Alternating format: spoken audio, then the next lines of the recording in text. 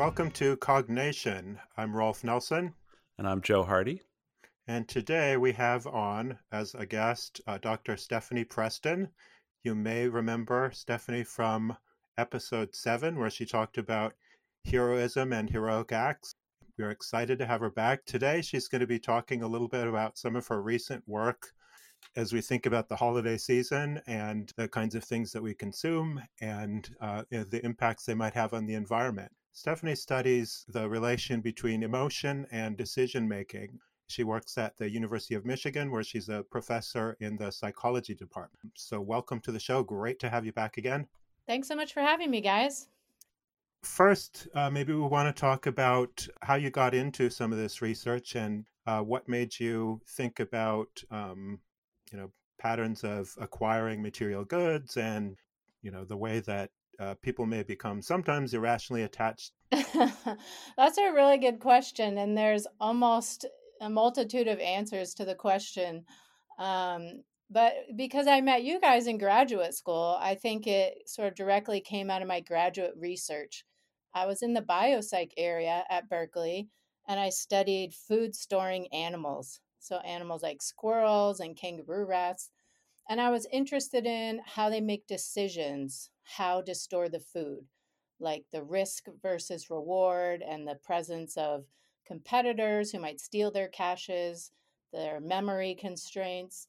And so, how do they take in all these cues about the conditions in the environment and make a decision as to how to store food? Because there's different strategies. Animals don't all store food the same way, and they can change in response to different conditions. So, I studied that in the brain with the general idea that stress, like physiological stress, as you might experience from food deprivation, will cause a shift in hoarding strategy. Or like having all your food stolen by a competitor is stressful and it causes a shift in food strategy. So when I left graduate school, I was kind of interested in shifting into humans because that was when fMRI was becoming popular. And I thought, well, that would be really great if I could, look into the brain of people while they're doing something and I don't even have to kill them. And that sounded a really promising direction for this kind of research. So at the University of Iowa in the hospital in neurology, they actually studied patients that have frontal lobe damage to the brain from a variety of reasons. And those patients sometimes exhibit compulsive hoarding. So, like somebody who wasn't a hoarder before the brain damage becomes one after the damage.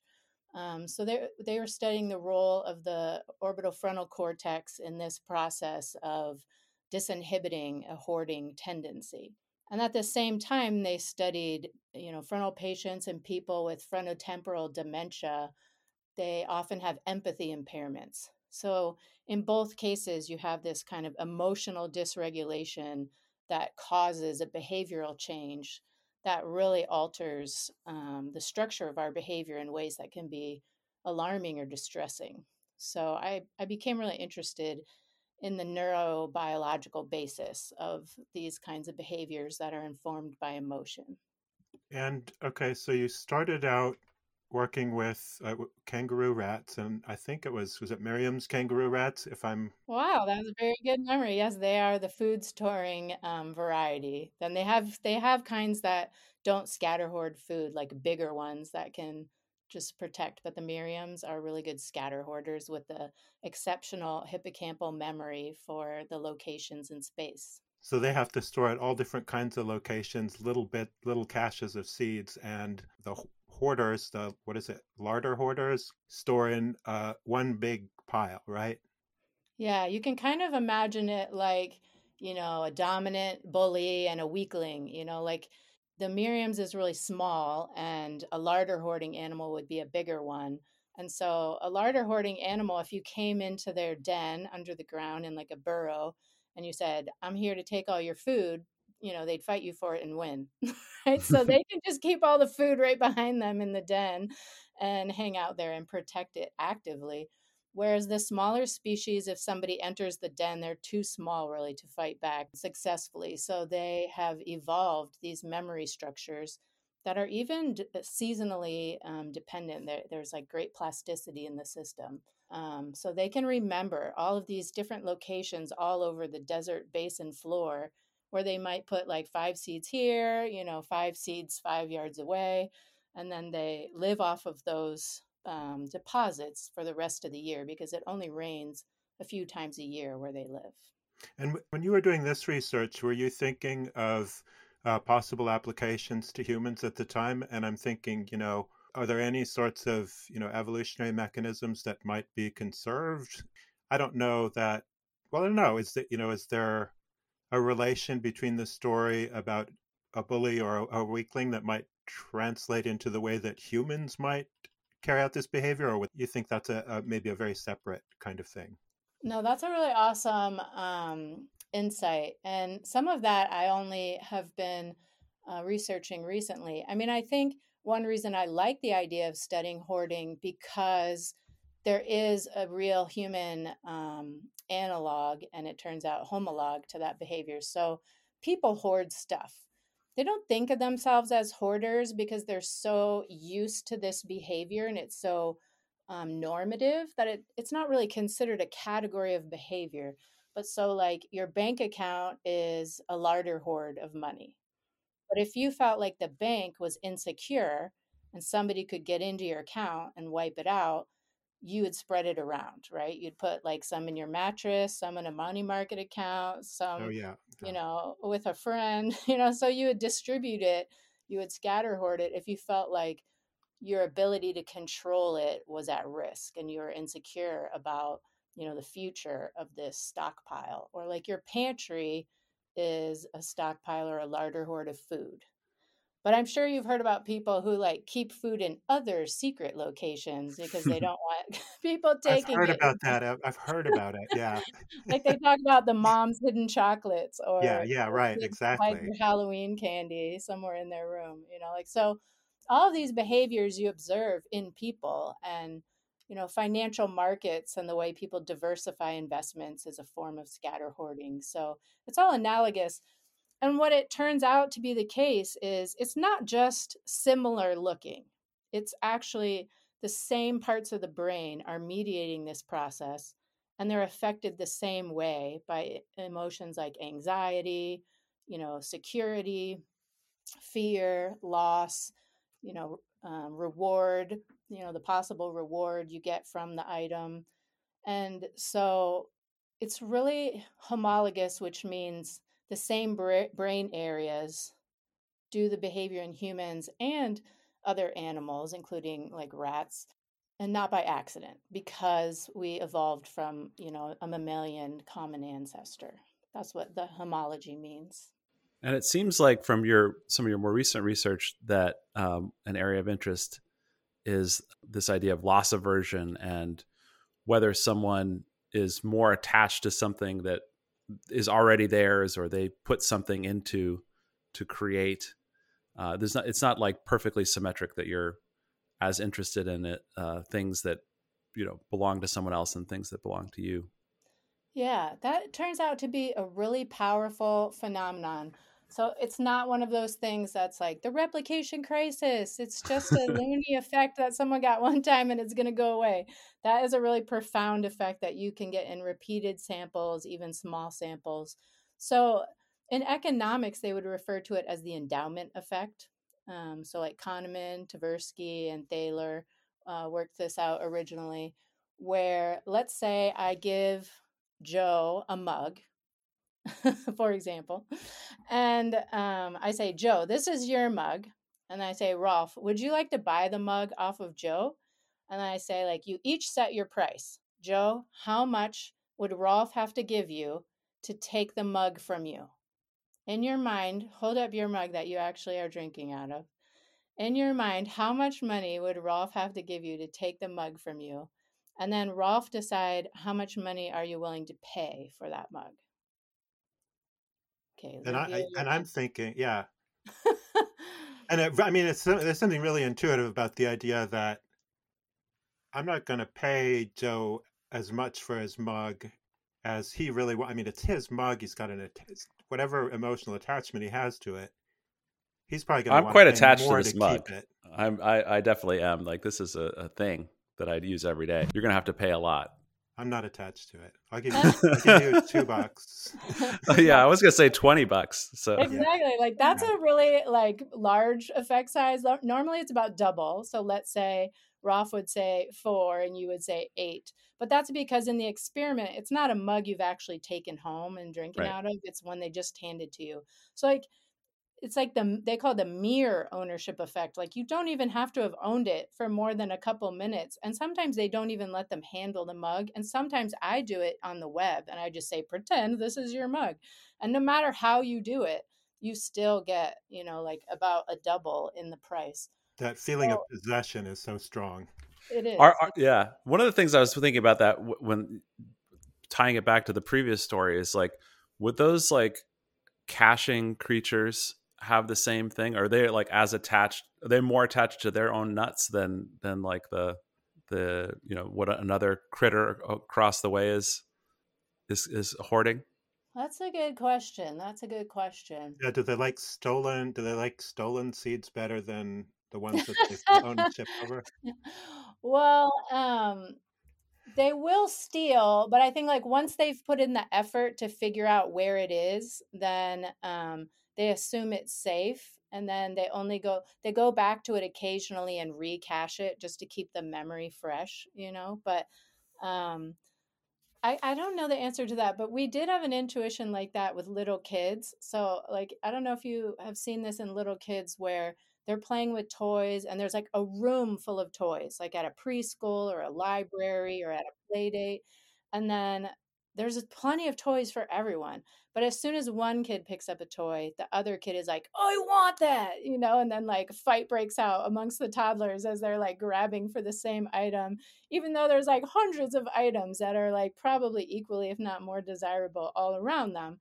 So we did like a study with little kids to see if we could demonstrate this like extra, we called it like a reverse endowment effect, where you really wanted something you saw someone else holding or playing with. Right. Like a you're FOMO effect.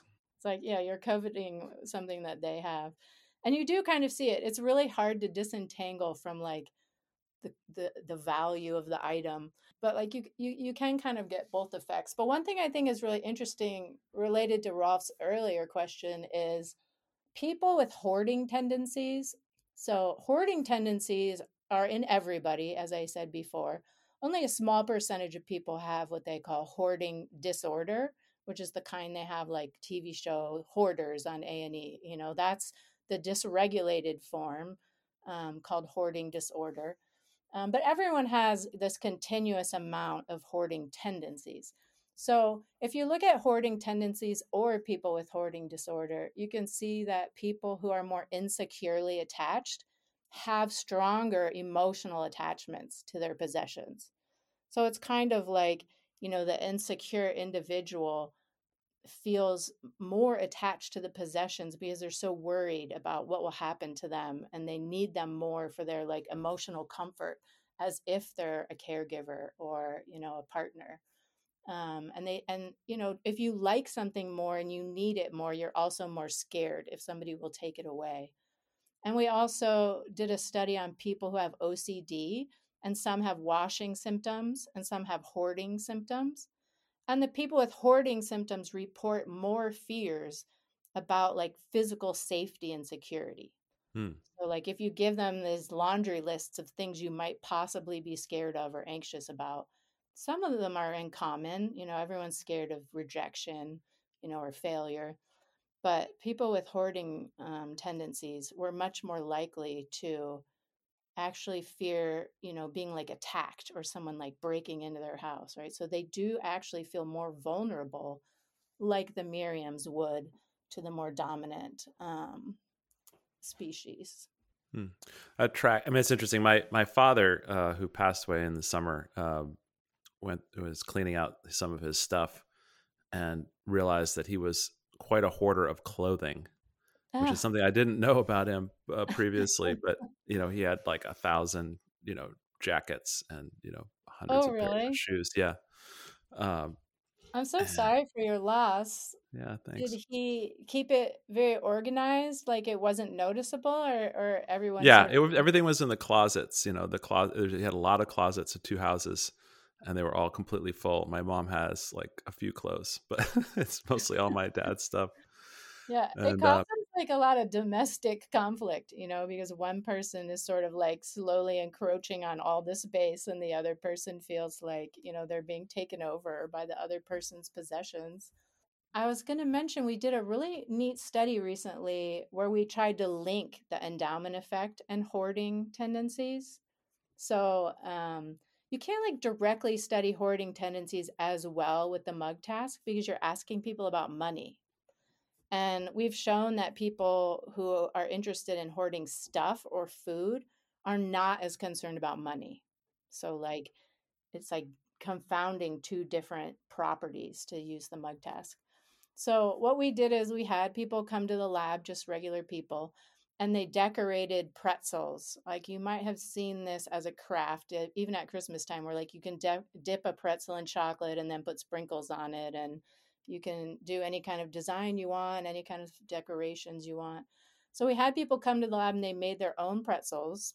And then in the scanner, in the fMRI scanner, they would see their pretzels or other people's pretzels, and then they could work to save the item in the second block. So first they see it and they're like, "Oh, that's mine," or "That's yours." Then they can tap as hard as they can, as fast as they can for a period of time to try and influence the outcome and save it from being thrown in the trash. And then they find out if it got thrown in the trash or saved. And people with higher hoarding tendencies, even non-patients, are much more prone to show this self other bias where everybody works harder, rates higher, pays more for pretzels they made than ones you made. Even though we both like the nicer ones better, like if the decorating came out better, we will pay more for yours or mine, to the degree that they look nice. But I'll always pay more for mine, increasing with niceness. And people with hoarding tendencies have this effect exacerbated. And these same brain areas that are engaged in hoarding behavior and like decision and reward more generally are activated when people with hoarding tendencies really want to get this pretzel, right? And the brain just like explodes with activation when you are working to save the item, even if you subtract out what kind of brain activity you need to motor tap at the same rate. You can subtract that out and see what's left. And there's still all of this like motor cognitive activation that includes the insula, which is this sort of affectively powerful region. Yeah, yeah. So, So yeah, so there's a lot there. sorry. That's And what the reviewers always say. yeah, I know. Okay, so trying to put together the pieces of what might push someone over from sort of normal acquiring of objects, or keeping things that are theirs at a reasonable level. So how does it? I mean, you're talking about some brain activation that's correlated with this. How does that come about? How does that develop in a person? And you mentioned it can be related to insecure attachment, style of relating to parental figures. And I wonder if this is an explanation, or what a full explanation of how this comes about. Can you think of it as a largely biological thing, or is it something that has a lot more to do with environment, that might be from seeing other people hoard, from other emotional events that might cause this? Yeah, I think, that's always kind of like the question that everybody wants to know. And I think the answer is always both, Right, basically. right, right. Like, Of course. there is some genetic component to something like hoarding disorder, but it wouldn't necessarily need to be specific to hoarding disorder. It could just be sort of like an emotion regulation problem. But that's exacerbated, of course, by the environment you grew up in, right? And so when you feel insecurely attached, when you observe the people in your home valuing things over the relationships, when you feel insecure about people taking things or there's not enough to go around and you have to go into this like more active, not so nonchalant mode, then it gets exacerbated. And I kind of think of hoarding disorder as one of those, they call them like final common pathway diseases, where a lot of things have to be going wrong concurrently Hmm. for it to reach that level, right? And so there are so many demonstrations of cognitive and emotional disturbance in hoarding disorder that it's not really caused by any one thing. It's like you have trouble remembering, you have bad meta memory, so you think your memory's bad, so you better hold on to these things that you can remember. You're anxious about what people are going to think about what you do. You're worried you'll make a mistake if people take some stuff. You actually value the items and you're attached to them. You see them as more valuable than other people do. Even something other people regard as garbage, you see the good in, which, isn't really a bad thing if you think about it. Like Hmm. people are so quick to throw something away or waste, that it's kind of admirable that they're, reusing eggshells in the compost bin. But it becomes like a burden, like an emotional burden. And then once you throw some depression in the mix, who has time to like put all these things in some appropriate place that's going to maximize their great value and utility and appreciation? So, all of these things come together and just make the problem like very difficult to do something about. But I do think, your family environment when you're growing up is a strong predictor. People have the intuition that I'm not willing to give up on, that, experiencing deprivation is going to make you more likely to hoard. Like people have anecdotal reports about the guy who lived through World War II and he carries Right. around Yeah. bags Yeah. everywhere he goes. That was the next question too. Is I mean, so that was that was a time when everyone experienced scarcity, during the Depression and all that.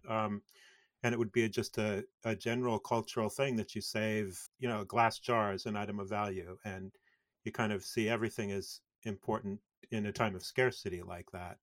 So I guess that sort of argues for the environmental impact, or at least cultural impact there.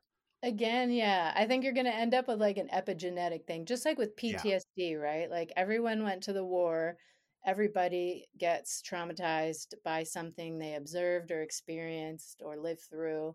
And some people can't shake it even after a while, like it's just stuck deep, deep in there. And it doesn't happen to everyone, but, there is some correlations with, who ends up having more trouble. But like when they do studies and they try and see if like your economics or like hardship growing up impacts hoarding levels, they get null effects. But I Hmm. also think they're not like the most precisely tested phenomena. Like I think it's really hard to get a precise estimate of what was happening when you were a kid that isn't just a gloss of like, you know, how much money you thought your parents had or what era did you live in. I think it's really hard to test things like that. So I still am a believer, because in the animal models, deprivation is like immediate um, elicitor of hoarding. Did you guys do any like pandemic hoarding? I became like a little bit freaked out about food. I'm not gonna lie, when when the grocery stores started emptying out. That's a great question. I bet everybody has some pandemic hoarding that they do. I started collecting comic books again when the pandemic came around, and when it's kind of over, I'm sort of not doing it as much. I don't. It just sort of came and went. Like you Just it needed felt them for like a hoarding thing. entertainment, or what? What was the rationale? I didn't know. It felt like maybe just sort of acquiring stuff. I don't know. It was like comforting Yeah, in right. like, mass chaos and like uncertainty. Yeah. Yeah. No, we definitely hoarded food, for a while there. I mean, cans of beans, that whole thing, Mhm. especially at the very beginning. And of course, toilet paper as it was available or not. We certainly tried to acquire that. Um, Yeah, and Yeah. some people will go back quicker to like their pre-pandemic levels than others, Like I was a little appalled to realize I have no supplies on hand at all for a catastrophe. Like if you're in the Bay Area, you might at least have your earthquake kit, with Right. some water and some insurance and some batteries. But like having not experienced anything for 20 years, I was like a little laissez-faire about it. And so I do have like these passing thoughts still, but I definitely like shifted gears when food became plentiful again. Yeah, Yeah. I wonder how this relates to doomsday preppers, right? So people that put aside huge quantities of food and make a bunker and, set up all this stuff, which honestly seems like an awful lot of effort for something that seems really unlikely to happen. But I Yeah, have to admit, there's something appealing about it. Being totally self sufficient, being ready for anything. I wonder right. if there's any relation between some of those people that really get into that and hoarding behaviors too. Yeah, I mean, I definitely think the doomsday preppers and they have this cultural phenomenon in the Latter-day Saints also that they're supposed to have a year's supply on hand at all times.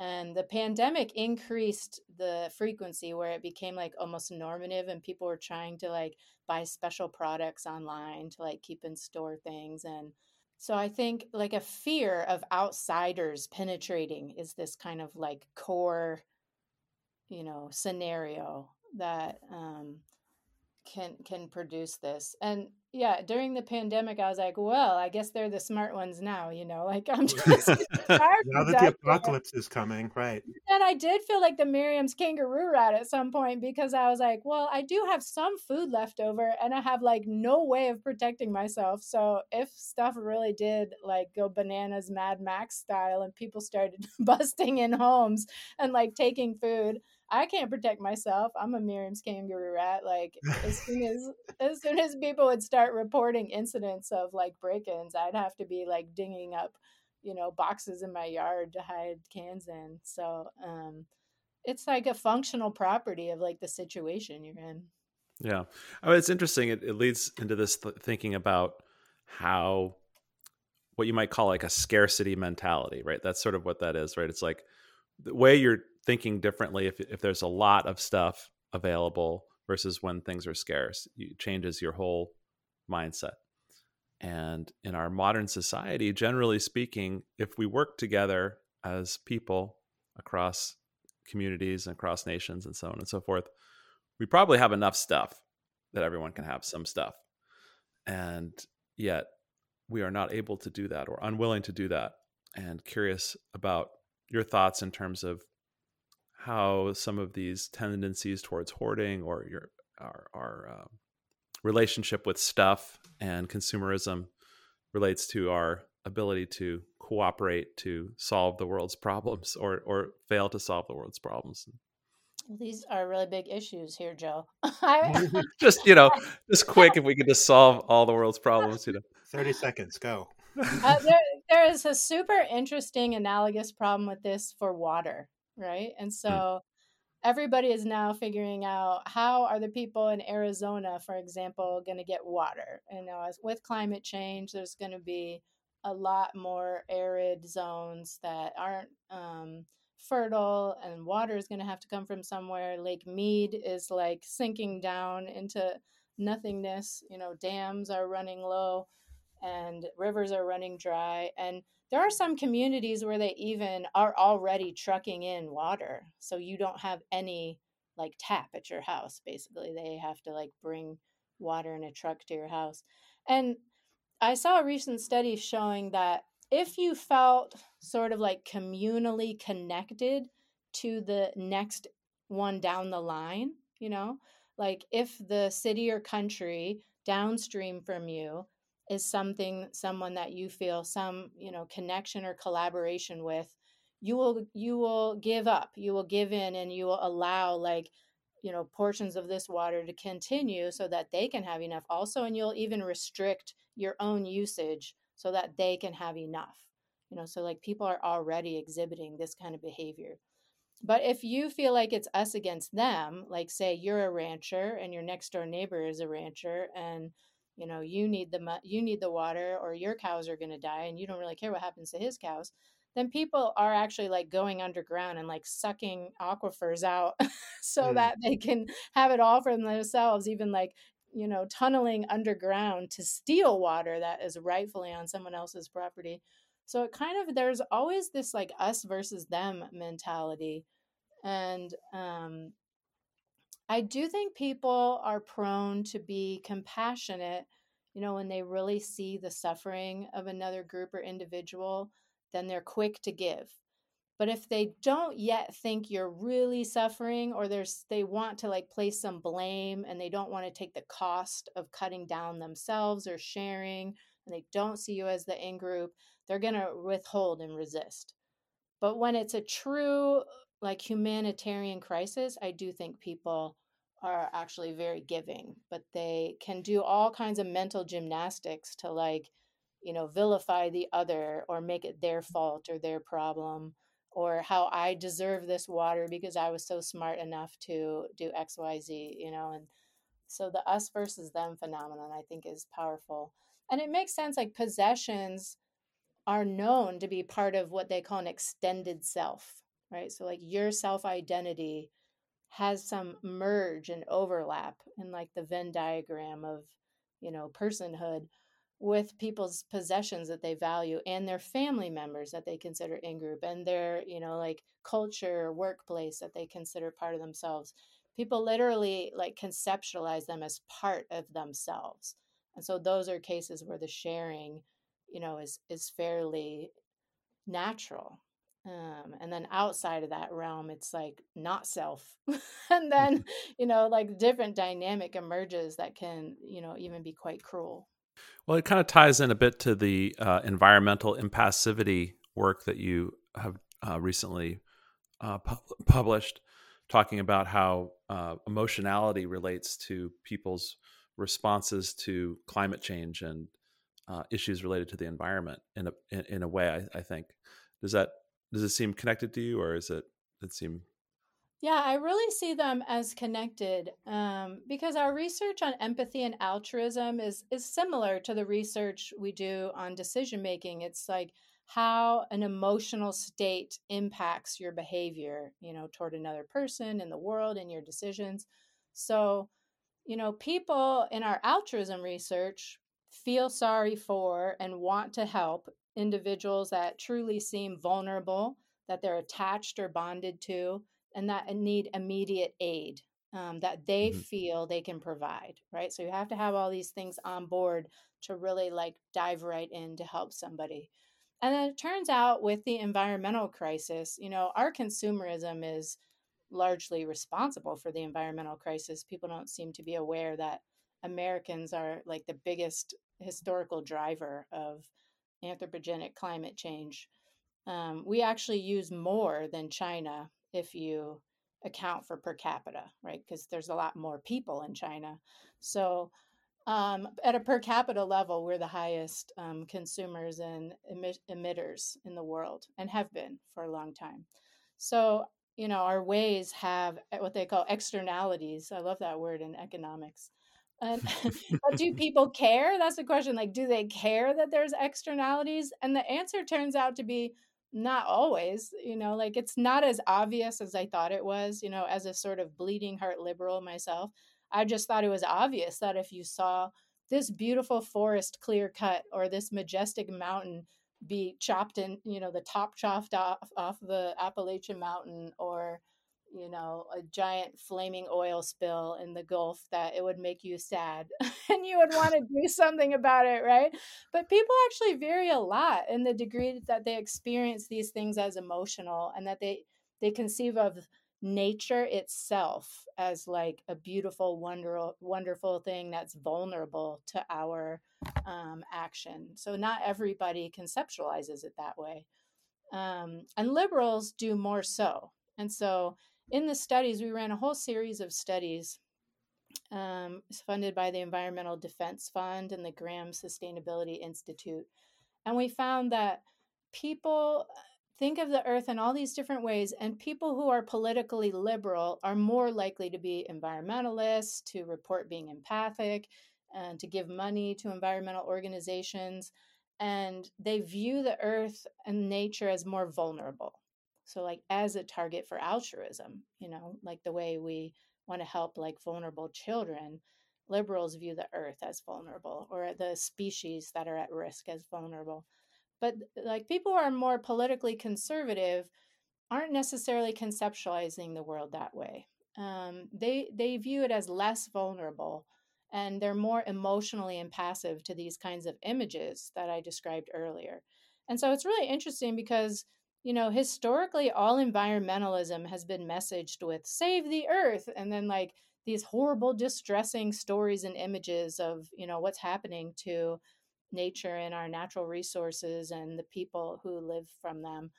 And people just assumed if you weren't trying to change your behavior, you hadn't yet heard, you hadn't yet realized how bad things were. But there are people receiving the messages and they're like, okay, I mean, that's not awesome, but I shouldn't have to change my behavior because it's not about me. And nature isn't this like wonderful oasis to me. It's just like this thing out there that I need to access resources. So, it's just like really different conceptually depending on the individual. And it's not just like a political alignment thing. These are, all correlations. It's not like, oh, if you voted conservative in the last election, you're definitely impassive to environmental destruction. That's not the case. It's a correlational thing. Yeah, and when I think about that, conservative, I mean, sort of at a kind of a root level means the conservation of, existing status, including the environment. So, I mean, there's definitely a strain of environmentalism in conservatism. Yeah, well, I mean, didn't Nixon create the EPA, right? Yeah, So that exactly. whole Yeah. story. Yeah, and before Nixon, they called the conservation movement that was supported by Republican presidents. And Yeah. historically, we learned about this actually in our sustainability class, and I hadn't really appreciated it. Historically, it wasn't a partisan issue, and there were plenty of presidents who supported the conservation of wildlife and the creation of the national parks and the, conservation corps and all these things, and setting aside resources for their protection. And that was not a partisan issue. And I do think it probably matters if you're talking about some kind of nature or resource relevant to you or not. Hmm. So even in current day, like since Reagan, approximately, it became a partisan issue.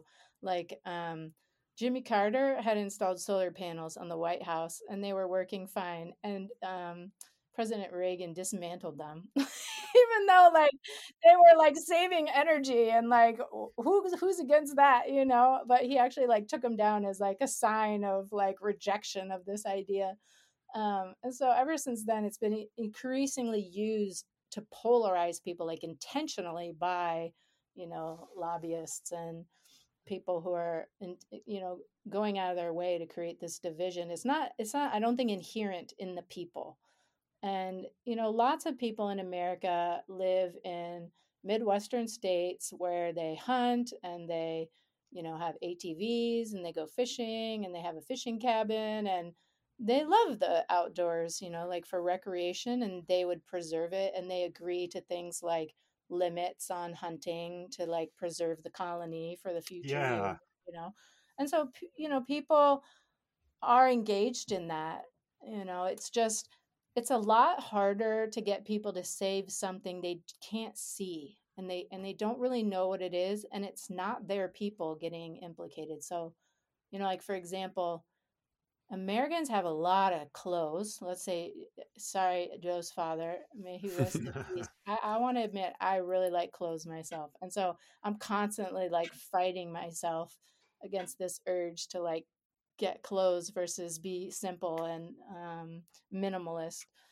But clothes are super abundant. So if they were nuts, it would be fall and the leaves would be like raining acorns everywhere. And a T-shirt is probably $3.99 if you go to the right sale at Old Navy. So we have a lot of them, and people don't know what to do with all these clothes, and so they give them to like Goodwill, and Goodwill doesn't know what to do with all these clothes because most of them nobody wants to buy. So then what they do is they smash them into like cubes the same way they do like recycling, and they export the cubes to someplace like Ghana, for example, where they have a market and they release the cubes like once a week, and everybody can bid on a cube, and you don't really know what's in it, but you cut it open and see if you can find something to sell at your market.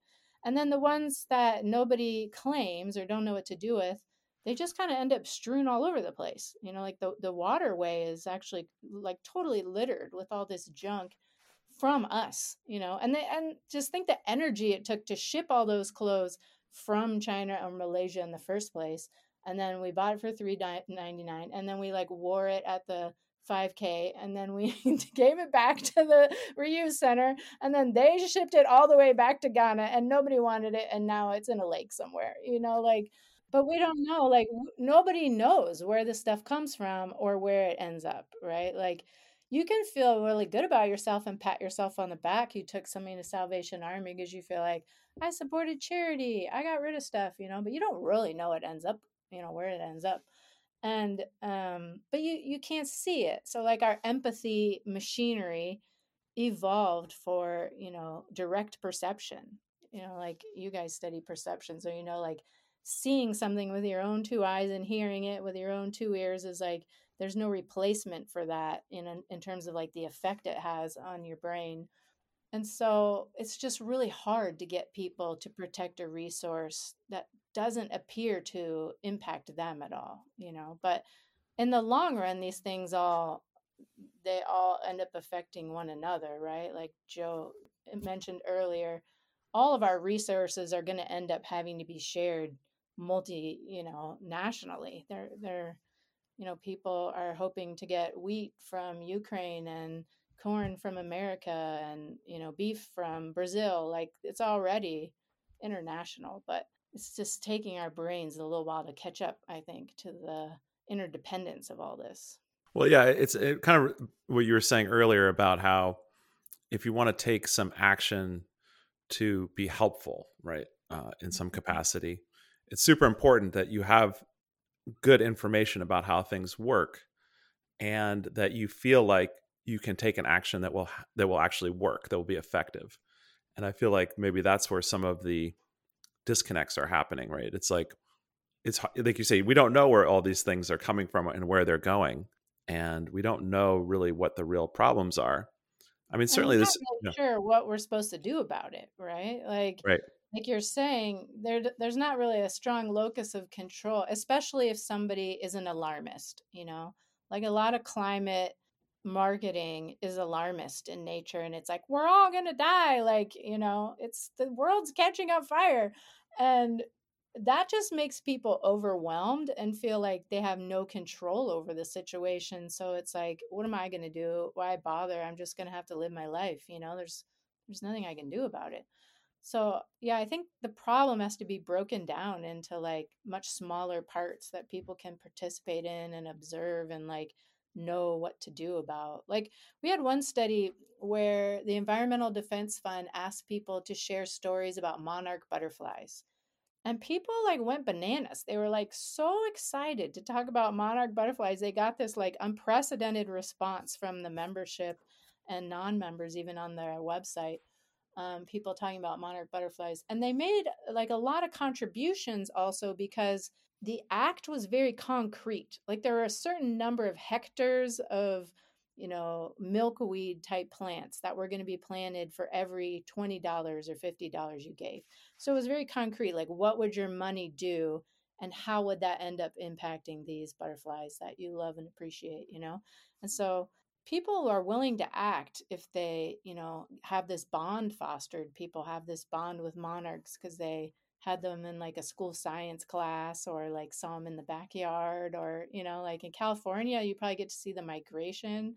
I don't think I've ever seen the migration in person. It's, I've just seen pictures. It's like magical. And so, like, that sense of awe and mystery and beauty evokes altruism in people. And it helps so much if you're not only attached to the thing, but you know what to do, And so I think our marketing needs to be better.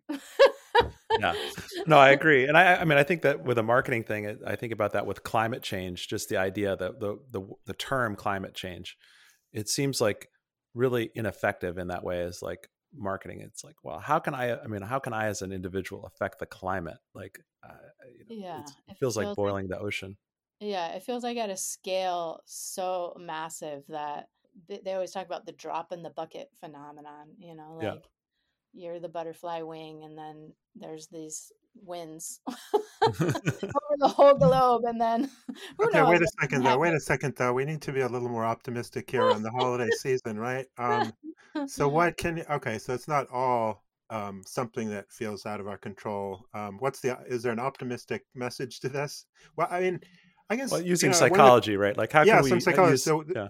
question is, so having an idea about where these tendencies come from, what's going on in the brain, is this something that can it directly inform clinical applications? So, for hoarders, I suppose. But I love that your research is much more encompassing than that, and could have political implications or could have environmental implications. So, how does an individual cope with all this information and be able to deal with possessions effectively?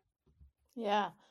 I I have been wrestling with this and I keep kind of if anybody follows my research, they're like, "Where's the pattern?" And I like keep shifting it slightly to get it more directly impacting like people's real world behavior. And so I've been thinking a lot about this and, saying, "Look, we just can't do any more silly experiments in the lab that demonstrate something I probably already knew is the case that won't change the world, right? Like, it's not going to change the real world, then I shouldn't do it. Like, what can I do that might actually change something?" And so that's why I've been doing these like collaborations with companies and nonprofits. But here's my idea. Tell me what you think. My idea is, your brain has these kind of stable points, stable kind of set points. And one of them is like this really strong hedonic immediate reward phenomenon. And one of them is like pleasure and enjoyment that is like lower frequency, but like, the broader band. And Sort of like so life happiness, kind of, or yeah, yeah. So if you imagine, like, sometimes you can think of like, the box of candy that you just ate as sort of like the crack cocaine for your nucleus accumbens, where you're like, get this immediate boost and you're like, that was awesome, like, and now I just want some more, and all it does is like habituate your reward system. And so the same amount later isn't going to do the trick. And now you need more. And like, it's just this whole cycle, right? Like, are you ever going to be satisfied? And you can say this about anything, about money, sex, material goods, food, drinks, drugs of abuse. Like they all have this phenomenology where when you really want it, you'll do anything to get it. You're loving it momentarily. You might even have like a stage of regret or like sickness afterwards. And then you like immediately want more, right? Or yeah. not And we've immediately. we've talked about in a previous episode with Michael Frank. We've talked about in this distinction of what dopamine is doing, because people typically say, I get a shot of dopamine as though it's sort of a reward chemical, but dopamine's the thing that's causing you to want more, not necessarily The to enjoyment. experience any positive effects. So it's really more of an Right. urge, It's like not necessarily. motivational. Yeah, Yeah, it's like right. a learning and motivational system. And you have like different cells. Kent Berridge and Terry Robinson study this. They have different cells in the nucleus accumbens for liking and wanting. And like the liking appreciation is a little bit more like opioid dependent. Yeah. And the wanting is like the dopaminergic version. It's very complicated We in terms often of, think of them as the same thing, but right. separating that like that, I think, is helpful. Right. But then if you think about like what's a kind of like slow old fashioned reward where you're like, yeah, that was really good, like I feel Oh, like I getting have a great example for you. okay. Kids. Oh yeah, yeah, yeah. A Kids walk in are the woods is an yeah, easier you get one. those Yeah. yeah, You walk walk. in the Okay, there you woods. go. Walk in the woods. Trees are actually like strongly implicated in research for well-being, like trees per se. And they even had a recent study about birds, adding to people's enjoyment. Even if you subtract out the presence of trees, the birds even added it more to this like variance. And sometimes like, if you've been exercising or you've had like a long day, you haven't had a glass of water, just like a cold glass of water can be like, True. like Sure. it's just great, or like a carrot that's cooked to the right amount, or like spending time with your friends and like having a laugh, like talking to you guys. Those are like really like genuinely enjoyable things that are pretty sustainable and like mostly free, like so we're kind of like caught up in this cycle at like a local minimum of life happiness that's kind of more damaging to ourselves, more expensive, more damaging to the environment.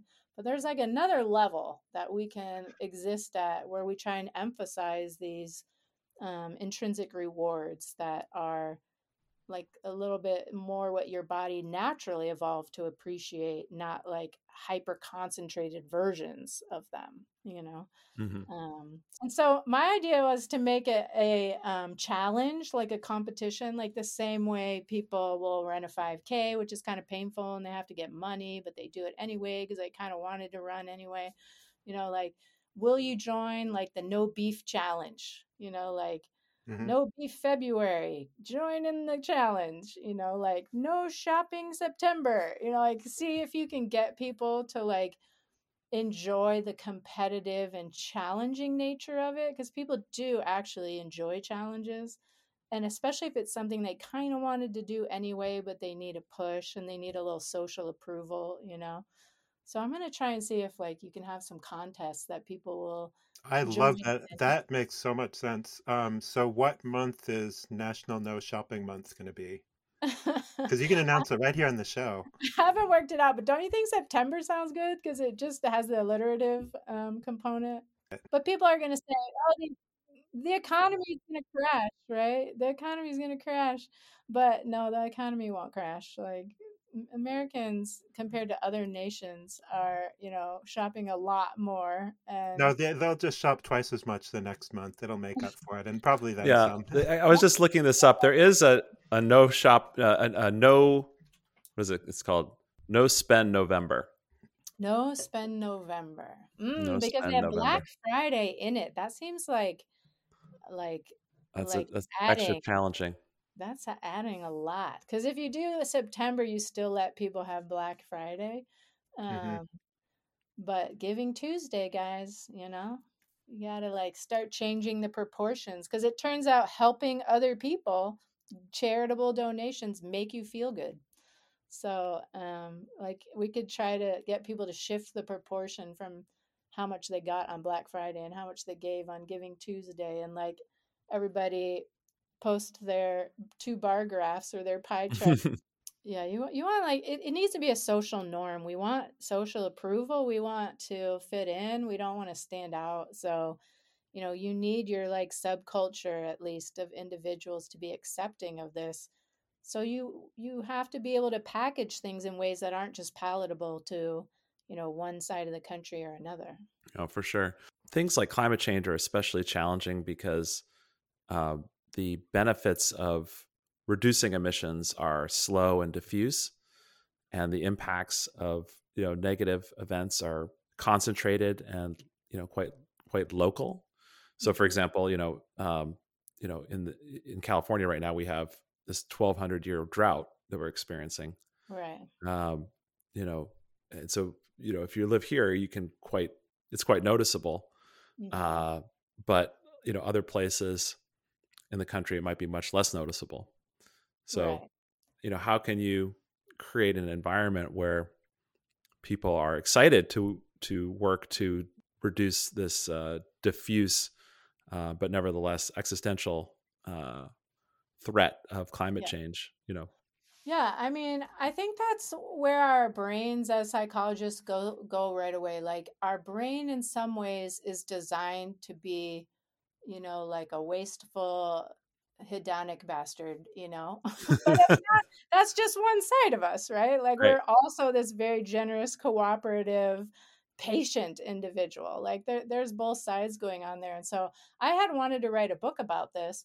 And, the people receiving the book proposals, they don't really like the idea of the book about how your brain is designed to make you terrible. Like they're like, people aren't going to want to read that. That sounds so negative, and you can't be blaming, and nobody wants finger wagging. And, like this message has to be different. And so I think the message should be, think of how awesome your life would be if you only had to work half as much because you didn't need money to buy so much of the things we're currently buying. And you got to spend more time with your family, and you got to walk around in the woods, and you could ride your bike places because everything wouldn't be designed around cars and the air quality wouldn't be terrible. Like just imagine a future where your life is so much more relaxing. So if you like factor in the role of stress on your reward motivation, going all the way back to the kangaroo rats, right? People under stress want these rewards as ways to like mitigate this really uncomfortable immediate feeling, right?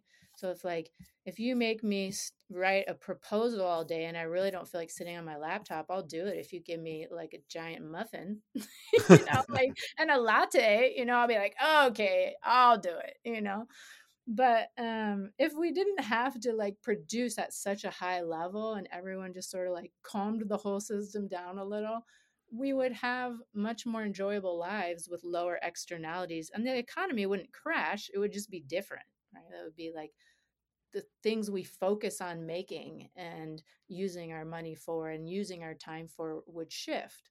But that doesn't mean you don't need things. Like you still would need solar panels and wind farms, and you'd need some electric buses, and you'd need new roads that like took like public transportation into account. Like you still need things in this like sort of Stephanie's utopia. But I just like the idea of selling the idea to people by making their life happier. Like I think I like there's that. some things in the pandemic people really enjoyed, being with their families and not having to commute and look at the sky turned blue because no one was driving. Can you believe it? Like I think we have to learn from some of that enjoyment. And people are there. They're trying to make changes. No, absolutely. I think that might be a good place to start to wind this episode up, with the idea of, what can we do to like relax a little bit more, be a little bit more chill in, the future of a little bit lower growth for more happiness. Sounds like a great way to go. So maybe they I'll should give people with one idea, though. One concrete thing they can do is, when you start to think about what do you want people to give you for the holidays, try and change the mindset in what can I give to somebody to make them feel good? What can I give? I like that. That's great. Research shows that people are happier when they give than receive. So if you can like catch yourself in that moment, oh, I wish somebody would buy me this, I'm going to put it on a list, just try and like switch it and say, what could I give to that person to make them feel good? And that will in turn for sure make you feel good. Maybe one last question, which is, what are you really excited about in terms of your research and the work that you have going on? Yeah. I'm really excited about this idea of taking it to the real world, like demonstrating that these phenomena are effective and have utility in the real world. How can we make therapist client relationships more empathic, monitoring people's emotional physiology, submitting it to machine learning, and then figuring out, like what are the keys of showing comfort in an environment that people consider stressful. And, if I do one of these challenges, will it make people more sustainable? Can you get people to sign an agreement to give up beef for a time? And if they do, like you're saying, is there going to be a boomerang and then they're going to like go back and eat more? Or they're going to be like, oh, that actually wasn't so bad. I could probably do that a couple days a week. Or, I could easily do that a month or two a year. So can you get it to stick is kind of in the real world. Can you get these phenomena to work? That's what I'm excited about. Well, great to have you on the show a second time. So thanks again, Stephanie, for being with us. Thank you so much. You guys have such good insights. You're like really drill right to the heart of the matter and like the scope of the problem. I love it. We appreciate how well you've talked about all of your research, and it's always great hearing about what you're up to. Well, thanks for having me.